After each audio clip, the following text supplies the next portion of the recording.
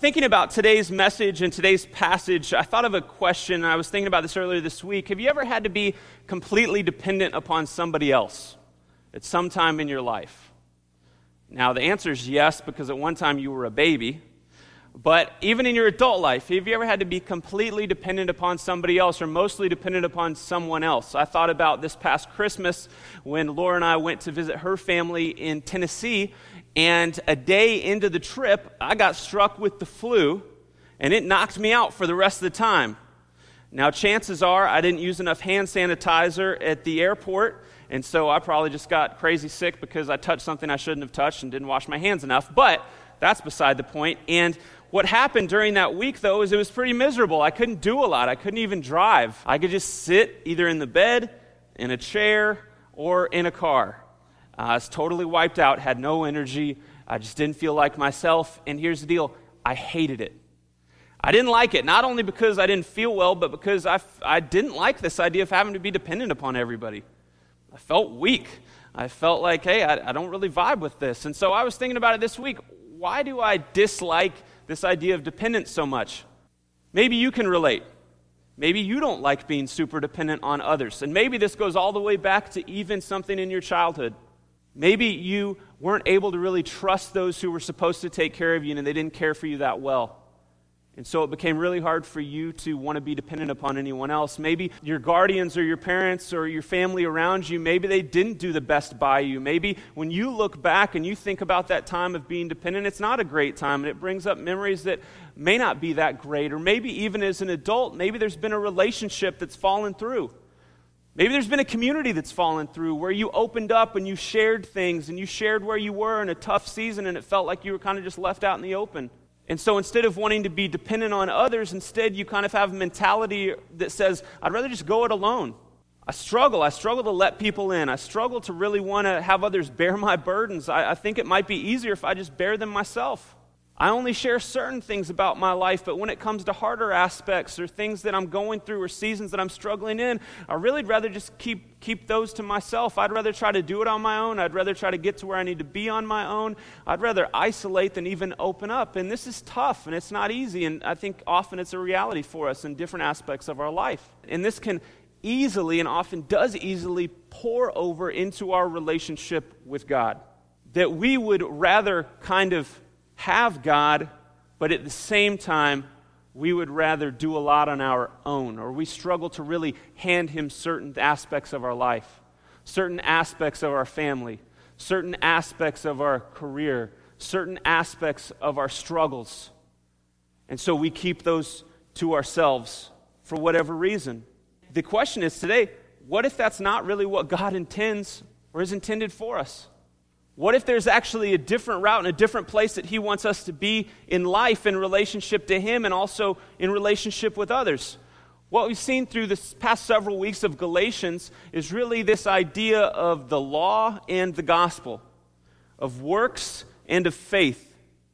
One that's incredibly independent and self-reliant, and one that's incredibly dependent and humbling. And as we look through what Paul says today, as we end this chapter 3 of Galatians, we get some insight into this beautiful aspect of what the gospel offers, because the gospel offers us a lot. And today, what we're going to see is something amazing, and it's called family. So if you have a Bible, you can turn here and you can follow along. We're going to be in Galatians 3, starting in verse 23 to the end of the chapter. And so here's where we pick up. Let's start in verse 23. Paul's making this case. Galatians, church, don't trust in your own works. They aren't going to measure up. Don't trust in going back under the law. It's not going to save you. There's this thing called faith. And that's what it's all about. Faith in the gospel, faith in Jesus. Here's what Paul says in verse 23. Now before faith came, we were held captive under the law, imprisoned until the coming faith would be revealed.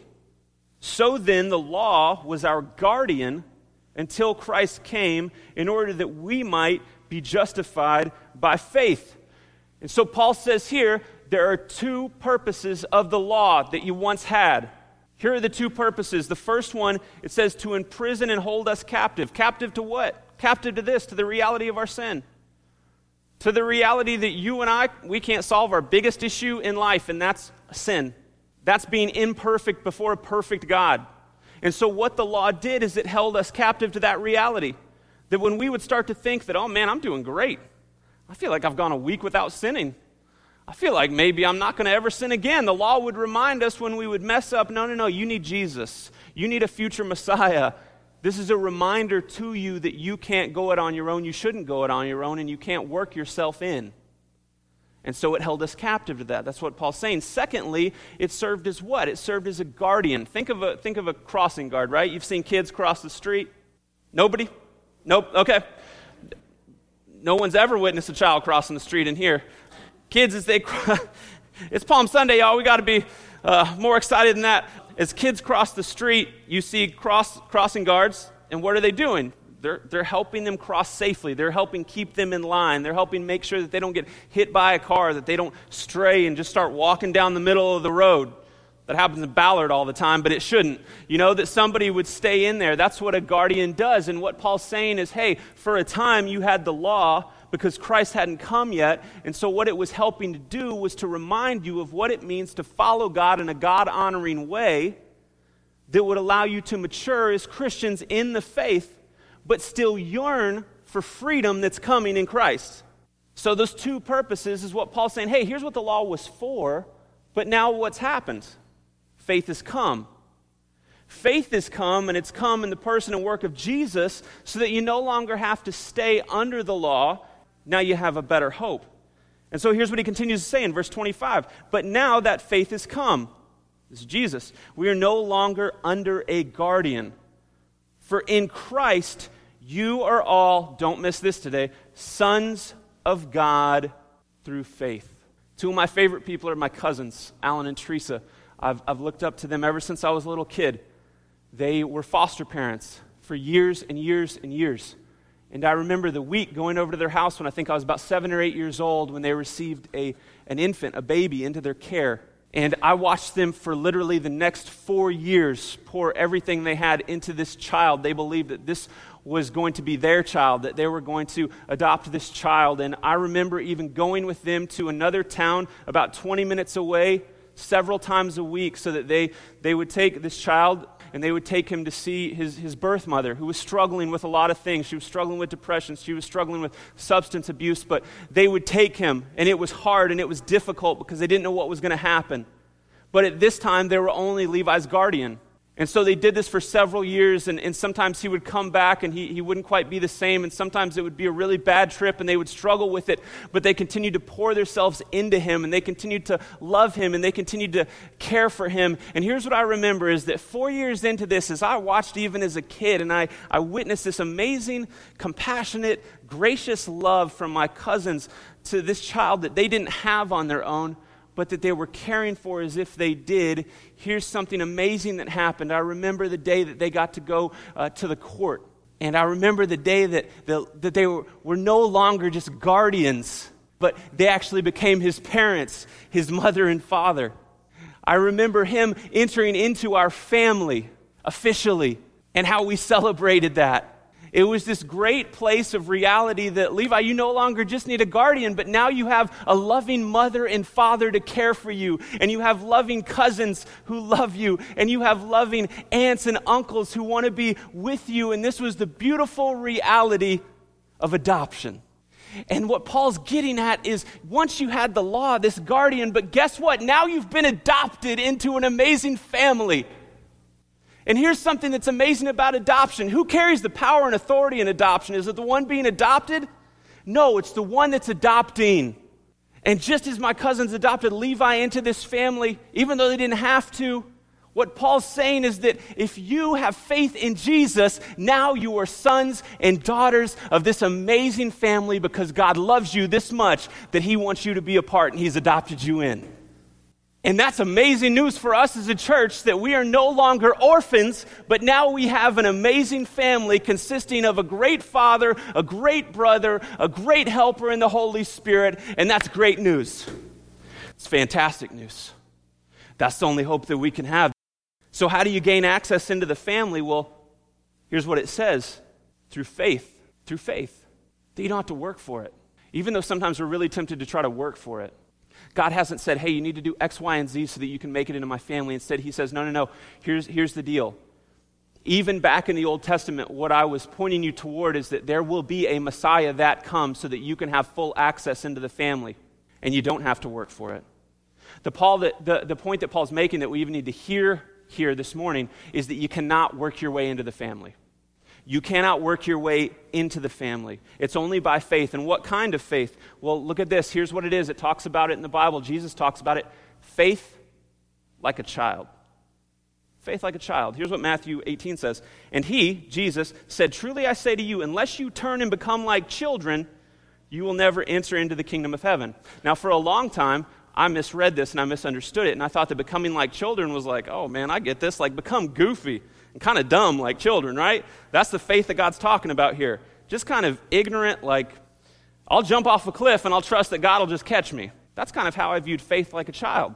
Because a child doesn't necessarily think about everything that they're doing. They're just trusting that mom and dad are going to keep them safe. And that's what I thought it meant to have faith like a child. That's actually not what it means in Scripture to have faith like a child. Here's what's amazing. During this time, children were seen as very lowly. They weren't respected. You'll remember even children trying to come to Jesus at one point in his ministry, and the disciples try to get the children away. They say, hey, stay away from him. And Jesus says, no, let him come. And then he tells everybody you need to have faith like a child. Here's the point of what it means to have faith like a child, and this is crucial for our understanding. A child understood that they did not have a high place in society. In fact, a child would have understood that they had nothing to offer society. Nothing. They didn't work, they didn't contribute. They were children. Having faith like a child means that we come humbly to God, knowing and acknowledging, I have nothing to offer you. I have nothing to offer you. I'm coming simply trusting with my hands out and my hands open, empty, trusting that who you've said you are is true, what you've said you offer is true, and that you'll actually save me. It's so humble. This is what it means to have faith like a child. To acknowledge that you don't have something to offer God that's going to gain you access.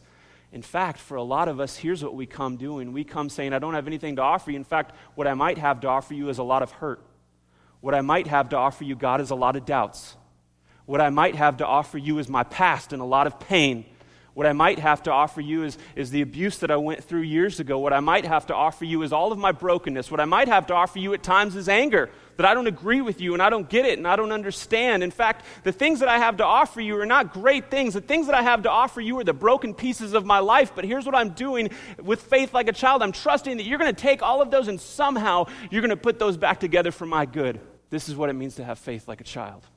And what Paul says is, hey, it's only through faith. It's only through faith. And we struggle with this because we see dependence as weak. And we live in a society that sees dependence as weak. In fact, independence is one of the most praised things. You do you. Go on your own. Do it yourself. I'm trying to think of other analogies, but it'll go poorly. All of those independent things. In fact, what we do is we also put independence on this pedestal that others can look up to and say, man, look how awesome they are. Look how independent they are. But here's the deal. When it comes to the family of God, here's what Scripture clearly tells us, that only the dependent and the humble, the needy, the hurting, the broken, the sick are welcomed in because they acknowledge their great need. And here's what's beautiful. Here's what we rejoice in today. Here's what should put a smile on your face today, is that when you do, when you enter in through faith, not only do you get new life, you get a whole new family and a whole new name, that we are no longer spiritual orphans. So that you can say with gratitude and confidence, the world, you no longer say that my name is my past. The world, you no longer say that my name is my faults. You no longer name me by my failures. My name is no longer my insecurities. Instead, I am and forever will be known as a child of God, as a son of God, as a daughter of God. This is my new identity inside of a loving and caring and compassionate family as God's child. And here's what's great. No one can take that away from you. This is freedom. This is grace. This is love inside the family. And now you have something better than a guardian. You have something, the Holy Spirit, and He's walking with you, and He's guiding you, and He's leading you through your darkest days and through your greatest rejoicing, and He's never leaving you, and He's never walking away from you. Even as you stray and even as you try to walk away, God is with you. He's with you through it all. And this is an aspect of a great, loving family. And you have brothers and sisters, a lot of them. We don't maybe think about this a lot, but if you are a Christian this morning, the others around you today in here are actually your brothers and sisters. And you're like, yeah, I get it. No, for real, they are. They're your brothers and sisters in Christ. This is why even as membership here at a church, we don't just call it membership, we call it being family members, because we are actually a family, imperfect as we may be, because we are. We're not perfect. We mess up. We don't get it right all the time. We don't always care for each other as best as we could. But here's the deal. Inside a family, how should a family operate? We should look to know one another. We should look to care for one another. We should joyfully welcome others in. We should be able to depend on one another. We should be willing to open up with one another, bear with one another's burdens at times, celebrate with one another. This is what it means to be a part of the family of God. This is the local church. And here's the thing, I know that may be tough for some of you. And I get that. Maybe church has let you down before, I get that. But here's what I know to be absolutely true, is that Jesus wants you to give yourself to the local church. I have no doubt about that. No matter what's happened, no matter what's been done, no matter how long it takes, he wants you to give yourself to the local church. Why is this? Because Jesus died for it. Because he says clearly throughout the Bible that not just you individually are his bride, it's the church. And I can also promise you this, that the church will let you down. I'll let you down. The person beside you will let you down. But that's the beauty of discipleship, and that's the beauty of coming together and through faith even growing together as a family. And it's something absolutely worth giving yourself to. And so how is all this possible? Well, look at verse 27. For as many of you as were baptized into Christ have put on Christ, there is neither Jew nor Greek, there is neither slave nor free, there is no male and female, for you are all one in Christ. Now this can be a little bit confusing. It's like, well, what exactly does this mean? What Paul's saying here, don't miss it, is incredibly countercultural, especially in this Greco-Roman time. You know, to put Gentiles and Jews on the same level was one thing, but to put women and slaves during this time on the same level as men and those who were free was completely another. This would have been very foreign. Now, unfortunately, this verse has been often taken out of context to promote kind of a genderless society. Or say, look, see what Paul says? There's no difference at all. There's no difference between us. We need to just completely do away with, male and female and all of that. And that's not what Paul's saying here. It's pretty clear. He's not talking about roles here. He's not talking about men and women not being different at all. What he's talking about is salvation. What he's talking about is entrance into the family. It wouldn't make sense that Paul was talking about this idea of, no longer, consider each other men and women, or no longer think about the roles or even the differences between us, because Paul clearly writes other letters in the Bible where he specifically talks about those things. So it'd be a great contradiction to himself. He's clearly talking about salvation here. Now, although that's true, Paul is making a strong statement on equality, which is completely in line with the Bible and something that we care about deeply here at Redemption. I really mean this, that everyone is treated fairly, that everyone is treated equally, that everyone is treated with care, that everyone is treated with compassion, that everyone is treated with respect, that we would be encouraged to use our gifts, that you would be encouraged to use your gifts to lead, to do different things. I mean, I'll just make it incredibly clear here today, just so it's very clear, because it's something that is definitely on my heart. Whether you're a man or a woman in here today, you have an equal voice in the church. And we want you to lead, and we want you to participate, and we want that for you, and also we want that for your sons and daughters growing up to see that. We don't want to be a church that has disrespect for any gender, that has disrespect for any person, no matter the color of skin, no matter the class, no matter the gender. We want to be a church that says, first and foremost, when I look at you, you know what I see? I see you baptized in the blood of Jesus as my brother or sister. And first and foremost, when I look at you, what I see is I see Jesus. And if we can do that, that creates an amazing environment of love and of care and of openness and of honesty and of vulnerability. And that's something that we need to be able to foster. And that's something that Paul's making really clear here, is this is what the kingdom of heaven looks like. It looks like, first and foremost, being baptized into Christ and putting on Christ. That's how this happens. That's the key here. Here's what this really means, that through faith we believe that out of the Father's love, he sent Jesus, the Son, to this broken, imperfect world And through faith, we believe that Jesus lived a perfect life void of any wrongdoing. And through faith, we believe that over 2,000 years ago, he entered into Jerusalem, welcomed with the branches, with people crying out, Hosanna. But here's what Jesus knew, is that it would only be a week later when they would turn on him, and he would be rejected, and he would be ridiculed, and he would be beaten, and he would be bruised. And it's through faith that we believe that Jesus willingly went to the cross, that he was willingly pinned to the cross, nails through his hand, nails through his feet, sword through his side. And that he not only bore the pain of that cross physically, but he bore the complete weight of our sins, of those who were orphans, of those who had no hope, of those who had no future life. That he took that upon himself willingly.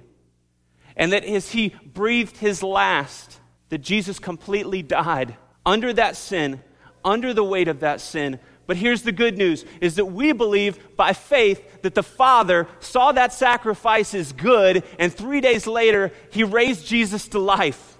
That now we have the opportunity to enter into this family, because when Jesus was raised to life, here's what happened. Grace flung the door open as the Son died, so that new sons and daughters could enter into the family. And this is great news for us, and this is why we're so excited about celebrating Easter next week, and why we want to party next week, because as a church, we have a living hope in Christ, and it's a living hope in Christ alone, that our King is no longer dead, but our King is risen, and so as sons and daughters, we've been risen to life in him, and no one can take that away, and anyone of any class, of any gender, at any time, in any area, can come to him, trust in him, enter the family through faith alone, all those who believe. That's good news.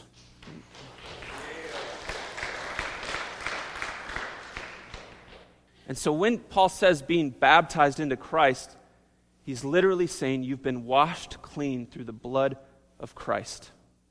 And above all else, who you are this morning, no matter what anyone tries to pin on you, your identity is in Christ.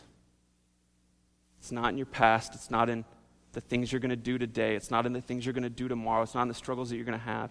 And one way that we celebrate this is through baptism. We're going to hopefully do that next week. If you have a relationship with Jesus, this is an amazing opportunity to walk forward, not in salvation, but to walk forward and say, I have been baptized in Christ. I relate with his life, death, and resurrection. And I'm obedient to the calling that he's placed on my life to be his disciple. And that's what baptism is. And so if you haven't been baptized, let's celebrate next week. I don't care how old you are. You could be 80 years old. Let's baptize you. You know, you could be a child that's maybe a bit younger, but you're like, I love Jesus, and Jesus loves me, and I've given my life to him. Let's baptize you. Let's celebrate as a church. There's nothing more exciting than new life. There's nothing more exciting than new life found in Christ. He ends by saying this in verse 29. And if you are Christ's, then you are Abraham's offspring, heirs according to the promise. God's promise to Abraham is pretty interesting. I don't know how much you know about it, but he and Sarah, his wife, they went 75 years without having a child. And then God came to Abraham and he promised him that he would be the father of a great nation.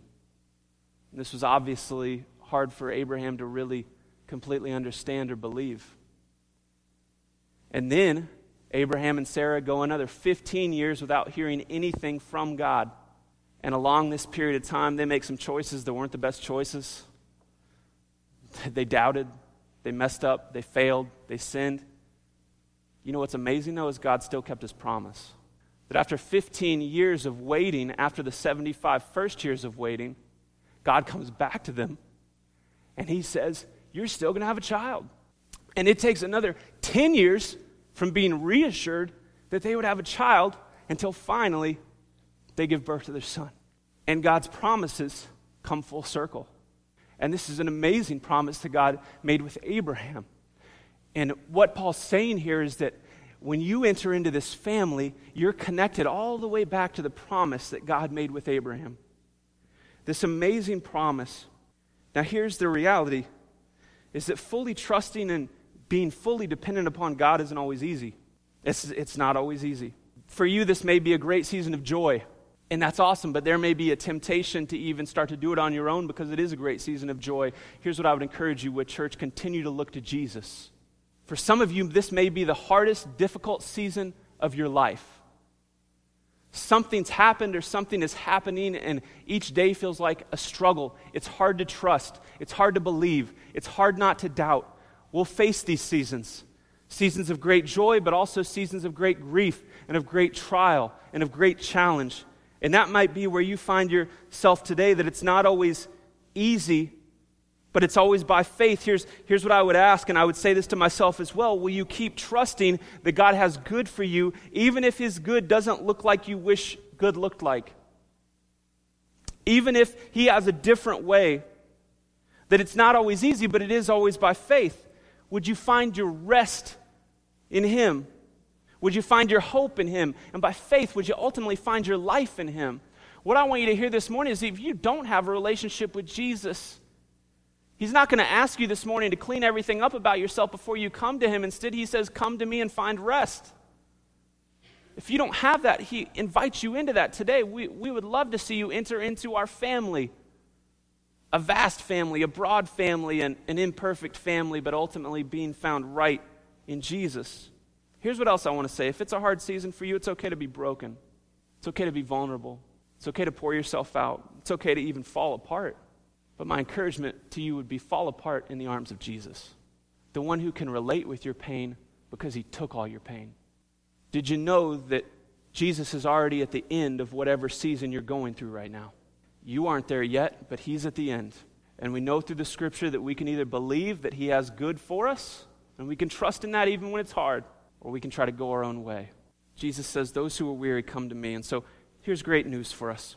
Not only can't you work your way into the family, it's only through faith, which is great, but through this promise, you'll never be kicked out of the family, forgotten, or abandoned, no matter what. This is a promise. When we enter into this family, we're connected to this promise. Church, what I want you to hear this morning is that you are no longer orphans, that you no longer have to go it alone. In fact, you shouldn't go it alone. We need one another.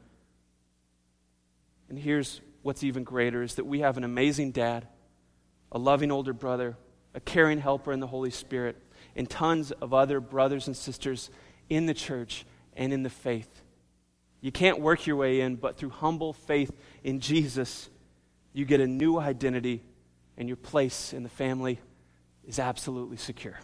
What great news that is.